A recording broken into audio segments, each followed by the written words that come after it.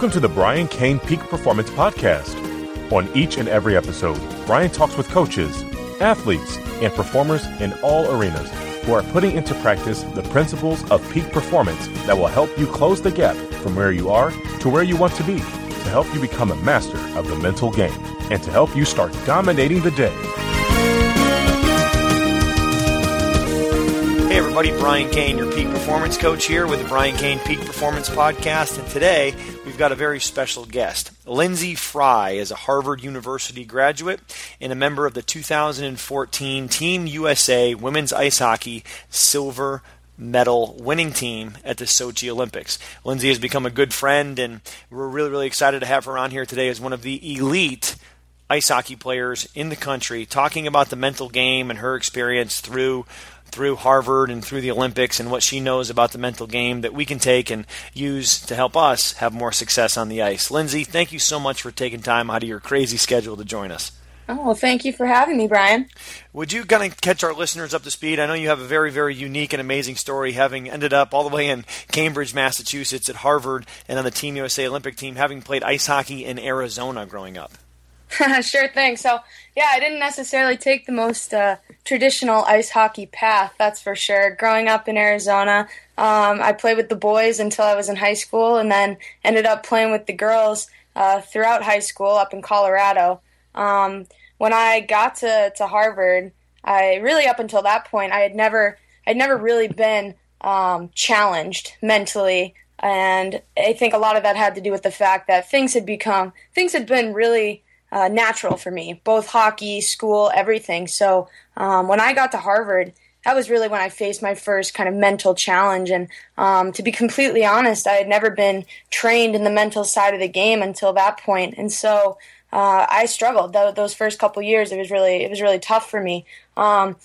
About halfway through is when I decided, you know what, I need to make some changes, not only to my physical game, but to my mental game to get myself to the next level, which in women's hockey, of course, is the Olympic Games. So I buckled down and I didn't have a ton of help. A lot of it came from within, and I wish that I had a lot more mental skills training up until that point, but really just focused on setting my goals, taking things one day at a time, and ended up working my tail off and getting invited to play on that senior national team and ultimately the Olympic hockey team.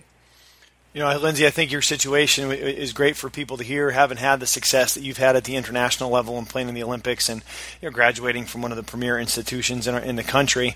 What were some of the challenges that you had that I think every athlete that goes to even the Division I or any college level that goes into, they always have challenges, and I often think that they think they're the only ones that have them. What were some of those challenges that you experienced early on in your career at Harvard? Oh, I mean, definitely for me, the transition coming from the West, I kind of thought I was this stud hockey player coming in. I was going to run the show when I got to Harvard, and both academically and athletically. And you get there and realize that everybody's smart, everybody's good, everybody's talented. So I think that's something that a lot of athletes face that go on and play D1 sports and professional sports. You get into this world where everybody around you is good. And so that was a real challenge for me, and made that transition to college a bit of an adjustment. I think on top of that, even once you get over that hill, being an athlete in college, it's a full-time job. It takes a lot of learning how to balance your schedule, learning how to, balance social life, family, hockey, school, friends, everything. And so that can be really difficult. And I think being able to have some mental coaching in order to, learn how to kind of handle all of that pressure is really important. When did you first get exposed to mental conditioning, whether it be through a book or through, with Team USA, working with a sports psychology coach? What was your first kind of exposure to the mental game? Well, I when I was younger, I'll never forget, there was this boy on my team who I think we were probably 12 or 13, and he was reading Mind Gym.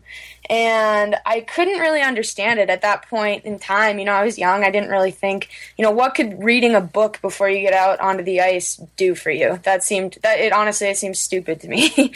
And so I picked up Mind Gym later on throughout high school and read a few, stories from it and, thought it was great, but never really focused on it as far as, how it could help me.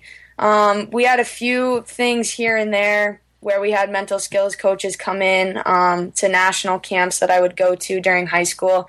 Again, I saw them as, oh, this is a nice relaxing exercise, but how is this really going to make me better? And it wasn't until, I had to make that transition halfway through college to, okay, I'm good now. How am I going to be great? And so I started doing some research, how do we, what are some things that I could be doing to get better? I was looking up quotes. I was reading more books. And then once I got to that national team level, we did have a sports psychologist who worked with the team, and, we did a ton of team building stuff. And that's really when I realized, oh my goodness, like these mental exercises are what I need. And you've read our book that we were coming out with, the Mental Game of Ice Hockey, and would that have been beneficial, you think, for you to have gone through that book earlier in your career? Would that have maybe helped you better transition to your next level of competition? You went from high school to Harvard?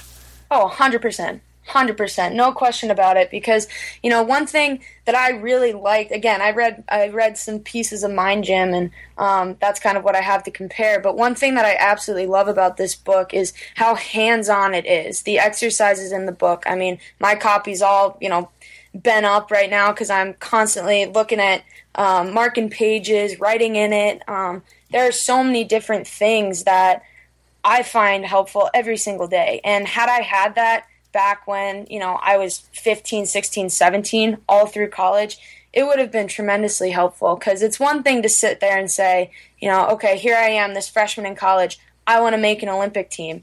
Well, how the heck are you going to do that, right? I mean, it's not just, it takes a lot. It's like, you need to be able to have the steps in place mentally to get to that ultimate goal, and that is the mental, kind of conditioning and direction that I didn't have. What are some of the principles that are in the Mental Game of Ice Hockey, Lynds, that you read and they kind of hit you and go, man, I wish I had learned that earlier, or wow, that's great, I'm going to get to share that with the athletes that you're working with now, more of in a coaching role? I think one of the things that I love that I had never heard of before was no means next opportunity. I love that because it's so true. I tell people, these kids that I coach, I tell them about a story when I was going from my freshman to my sophomore year. I really wanted to make the August tryout camp for the senior national team. So I worked really, really hard that summer. I, trimmed down a little bit, and I didn't end up making the camp.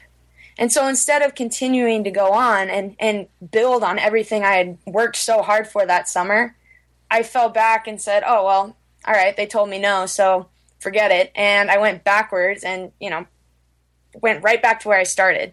So I love no means next opportunity. I think the other thing that was so important to me throughout my journey was, you talk about it in 80% of the process, or when you're reaching for goals, it's 80% about the process, 20% about the outcome, right? Mm-hmm. And it's so true. I mean, if you focus on the process over the outcome, you're going to be so much more likely to reach your goal. And for me, a lot of it had to do with my eating and my body composition and getting into the shape that I needed to be at that elite level. And I found a great quote that I loved, constant dripping hollows out a stone. Taking things one day at a time, I think, is so important for these kids to know. Well, constant dripping hollows out a stone. I think that's that. I mean, that doesn't summarize the process. I don't know what does. In terms of constant, the constant dripping for you, and getting to that level. You said you kind of went through a little bit of a challenge going from high school age when you got to Harvard. Like I think everyone does. You get to Division I college athletics. Everyone's good. It's a full-time commitment. It's probably more than anyone ever really anticipates what it's going to be, especially with the academic load that you're going to carry in the Ivy League. What was it like when you took that year off from college and were totally immersed in playing for Team USA? What were some of the mental challenges that you experienced going to even that next level, and then also competing on the world stage in the Olympic Games? Oh, I mean, it was mentally the most challenging thing I've ever, to this day, done in my life. You have to keep in mind, we after the tryouts that were in June, leading up to the Olympics, they took 25 of us, and moved us all out to Boston to practice with each other every single day. And we had to have our roster cut down to 21 before we got to the Olympics. So, yes, tryouts were over, but they really weren't. I mean, every single day you needed to be on. You needed to be ready to go. And mentally that can be really, really taxing, especially when, you don't want to be thinking of, okay, I'm going to practice and have that thought in the back of your head of, oh, I better not screw up, because, practice is where you're supposed to try new things, take risks to get better and to grow. And it was really hard to do that while remembering, oh, we're still trying out for this team. So that was obviously really challenging. My role on the team made things really mentally challenging. I wasn't, your first line player who had that spot set, right? So my role on the team was constantly changing. One day I would be up there playing on the second line. One day my role was to be kind of that chip and chase grinder player. Other, days it changed constantly. So for me, the mental side of the game was so critical. And it's just, it's even more of a full-time job in the Olympic setting, right? So very mentally taxing, but if you have the right tools and the right people surrounding you, then it can be managed and be conquered. And I think a lot of times some of the athletes who might be listening to this, or that pick up the book, The Mental Game of Ice Hockey, they may not be in the right environment. They may be the high school hockey player that has aspirations of playing at the college level, or they might be trying to get to that next level, but they're in an environment that doesn't maybe necessarily foster that. Or they're in an environment that maybe they're the most motivated person on their team. And when you're the most motivated person on your team, we talk about you become the average of the 5 people that you hang out with most. But sometimes you're not hanging out with other people that have the same aspirations as you do because you have the highest level. So then you need to surround yourself with people through YouTube videos, through books, through calling and interviewing, players that are at that next level or coaches that are at that next level to find out what it takes to even get there. And I think those are some of the things that for the players who maybe are that hardest working player on their team, what this book is going to help them to do is understand the mindset that they can have, that they can control, that's going to help them to, live in the present moment, to focus on the process, to stay positive, to use that mental imagery to visualize their success, because everything happens twice, and then be able to have consistent routines on a daily basis and pre-shift routines, going over the boards, or pre-face-off routines, and then being able to kind of recognize their signal lights, release, and refocus to really give themselves that best chance for success. Lindsey, if you could look at everyone you played with at Harvard and then with Team USA, was there any common, what I would call hooks? Is there any common hooks that you saw those players get hooked by from a mental game standpoint, things they couldn't control, or feeling like they had to feel confident instead of act confident? Was there anything that you saw that was common amongst those elite players? I mean, are you asking as far as like things that were distracting for some of them? I'd say both. I'd say things that were distracting for them where they got hooked mentally, but then also the things that they did that made them really, really good. Common characteristics. I see. Well, this is one thing that I talk to my players about all the time. Obviously in sports, you can't control a lot of things, right? I mean, it's every game is different. Every environment is different that you're going to play in. Every rink is different. So what do we do as athletes to try to compensate for that? We get our routines, and we have our pregame routines. We have our pregame rituals. I think those are great because they give us this feeling of control, right? However, I've played with a few athletes who, if something happens where for whatever reason they're not able to follow that exact pregame routine, they freak out. They shut down. I had one of my teammates, her go-to pregame meal was an egg sandwich. Dining hall that day was out of eggs, and she was on the verge of a meltdown. And I looked at her and I said, hey, and she was my line mate, so it obviously was really important to me that she performed well. And I said to her, hey, look, yes, is that your pregame routine? Sure, but you're not going to perform any better, any worse if you have or don't have that egg sandwich, right? You're going to be able to go out there and crush it without that egg sandwich. And to be able to give her that pump-up talk and to remind her that, yes, those routines are great, but they don't define the way that we play. And I think that's one thing that athletes really can it can be a great thing to have those routines and, the tape on your stick to remind you of a little mantra or whatever. But again, control the controllables. If it doesn't work out, it doesn't work out, and that's all right. But I would say across the board, all athletes that I play with, everybody has a pregame routine. Everybody has something that locks them into that game. For me, I love to dance before the game. I put a little something on my stick to remind me of my best friend who passed away, who I played with in high school, and I would wear the same necklace for every single game. So I think that's something that's really important for a lot of athletes. I think from a sports psychology perspective too, Lynn, the difference between a routine and a superstition. The superstition is that I only play good because I had an egg sandwich, or the egg sandwich gives me the power to go out there and play good, where a routine is I have a set of behaviors that I like to follow before a game because they make me feel comfortable and they give me some consistency and something to put my mind on that is a process other than the game or what's about to happen. And I know that if my routine gets out of whack because of circumstances outside of my control, it is what it is. And the thing that overrides the routine is your ability to compensate and adjust and go out there and crush it, like you just said. Ideally, we have routines that we follow, but when they get disrupted, we know that the power doesn't come from the routine, the power comes from me. And I have to go out there and execute regardless of the routine. And sometimes from a training standpoint, we'll set a pregame, almost a pregame simulation where everything's out of whack and they just have to go out there and go so that they get used to practicing that, because that's going to happen. Mm-hmm. Absolutely. Lyndsey, what are about mental imagery? Did you ever use visualization or mental imagery or anything like that? I know Saul Miller in his book Hockey Tough, which is a book I read when I first started working in ice hockey years ago. He talked about how one of the players in the NHL used to score 50 goals a day in his mind before he would leave the hotel. Is that something that you played with at all? Oh, absolutely.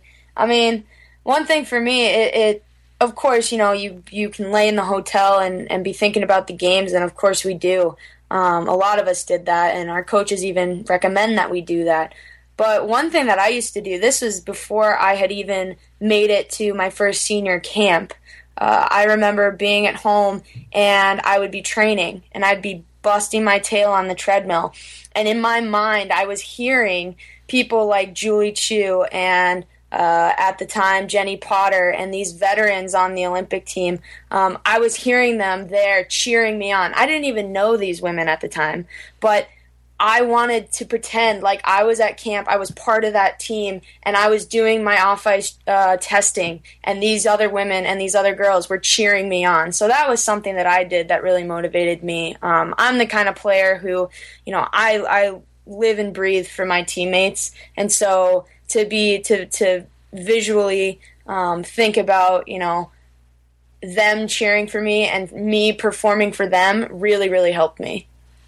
That's awesome. And Lyndsey, some of the things that you learned from hockey in your experience, you're obviously now using as you pursue an advanced degree and you're coaching and kind of on the speaking circuit around the country. Talk to our listeners a little bit about kind of what Lyndsey Fry is doing now in the fall of 2015 and kind of where you see yourself going or where you want to go, because I'm sure wherever you see yourself and you want to go, that's where you're going to end up. Absolutely. So I started up a hockey camp business, I guess you could call it, called Lyndsey Fry Hockey, and I've been running camps in places similar to Arizona where, there may not be a ton of hockey, but it's there, especially on the girls' side. So I've been down to Florida, just got back from Minot, North Dakota. I'm going to Washington State next week. I've been to New Mexico. So all these places where people don't think, there's hockey there, right? They don't expect that. And I tell people when I'm at these camps, the real changing moment for me that motivated me to go from being a player to being a coach and a motivator was when we got our silver medals. We're really bummed out because we didn't get that gold that we worked so hard for. We're just raw emotion, and I looked up into the stands. I knew exactly where my family was sitting, and all of that started rushing through my head were images of, the coaches when I was 6 years old in Chandler, Arizona, my teammates who I played with who pushed me to get better, the parents of my teammates who let us, tear the walls up in their houses when we were little playing mini hockey. And I just thought about all of that and realized I wanted to be able to give back and make sure that I wasn't the last person from a place like Arizona to go on and live the dream. And now I get to do, what I love pretty much every single day, working with kids, talking to them about, nutrition, mental toughness, on-ice training, off-ice training, and it's been awesome. And in addition to that, I've been going around doing some motivational speaking talks because at the end of the day, I love working with hockey players, and I always will. But, there are so many lessons to be learned from the Olympic journey that, anybody can learn from. And that goes from, mental conditioning to nutrition to whatever it may be. So that's what I've been up to lately, and I've been having a blast, having a lot of fun, and I'm just really, really excited for the future. Awesome. And Lyndsey, the people that are listening to this, if they want to follow up with you and either have you come and speak to their team or come and work at a camp for them or come and hold a keynote speech at a banquet, whatever it is, and I would highly suggest that anyone in the hockey community or anyone who's looking for a competitive advantage and really trying to learn what it takes to be world class contact you, because in the contact time that we've gotten together, I've been very, very impressed, and the skill set that you possess is just off the charts from a relational human interaction standpoint to your skill set ability to play music and juggle and do all the different things that you can do to hold people's attention when you're on stage is just off the charts. What's the best way for people to contact you? Is there an email or a Twitter or a phone number or website or anything? Yeah, so you can go to fryhockey.com. And then on there you can find our contact info. You can shoot me an email directly, Lyndsey at fryhockey.com. We also have a Twitter page for Fry Hockey. We have a Facebook page for Lyndsey Fry Hockey and an Instagram page for Lyndsey Fry Hockey. So a lot of different outlets, a lot of different information getting shout out at all different social media outlets. So yeah, just please feel free to contact me. I'd love to continue to share the message and help anybody out who needs me. So the website is Fry Hockey. That's FRY hockey.com, and email is Lyndsey LYNDSEY at fryhockey.com. What's the Twitter handle? That one is Fry Hockey as well. And is it capital? Do we know? I don't think so. I think it's all lowercase, yeah. Okay, so at Fry Hockey. Fantastic. Well, Lynds, last question for you. For anyone listening to this podcast, which is going to be coaches, athletes, athletic directors that are in charge of running high school, college athletic programs, about close to 100,000 people that get the podcast, what's the one take-home that you'd like to leave for that whole audience if you could remove their skull cap and plant one seed of success that would germinate inside of their mind? What would that one thought, that one idea be? I mean, if you want to be successful, you have to invest in your success, and that can mean a whole lot of things. I think the biggest thing is it's a daily process. Success is a daily process, and success is really in the journey. And if you take that journey one day at a time, then you know what? No matter what the outcome, you're going to be successful. Awesome. Lyndsey, thank you so much for your time. You're fantastic. Appreciate you. Thank you, Brian. Today's podcast is sponsored by Potential Apparel. Potential Apparel is on a mission to inspire athletes to reach their true potential. If you're serious about reaching yours, then you have to go check them out. They make awesome clothing for dedicated and committed athletes. I'm a huge supporter of what they're doing, and that's why I wear their clothing with pride. Make a statement and join the movement today at potentialapparel.com. Be sure you use promo code Brian Kane with a space between Brian and Kane for 15% off on your first order. Dominate the day with Potential Apparel. Thanks for listening to the Brian Kane Peak Performance Podcast. Please make sure that you visit briankane.com. That's BRIANCAIN.com. And sign up for my Monday message, where every Monday I deliver straight to your inbox videos, interviews, articles, tips, techniques, and strategies that you can use to master the mental game. can also contact me through my website on our Contact Us page and see my calendar of where I'm going to be in the country and when I'm coming to your area so that we can get together and that we can continue to go out there and dominate the day. This is a production of Corn Belt Sports. The Brian Cain Peak Performance Podcast is part of the Top Coach Network.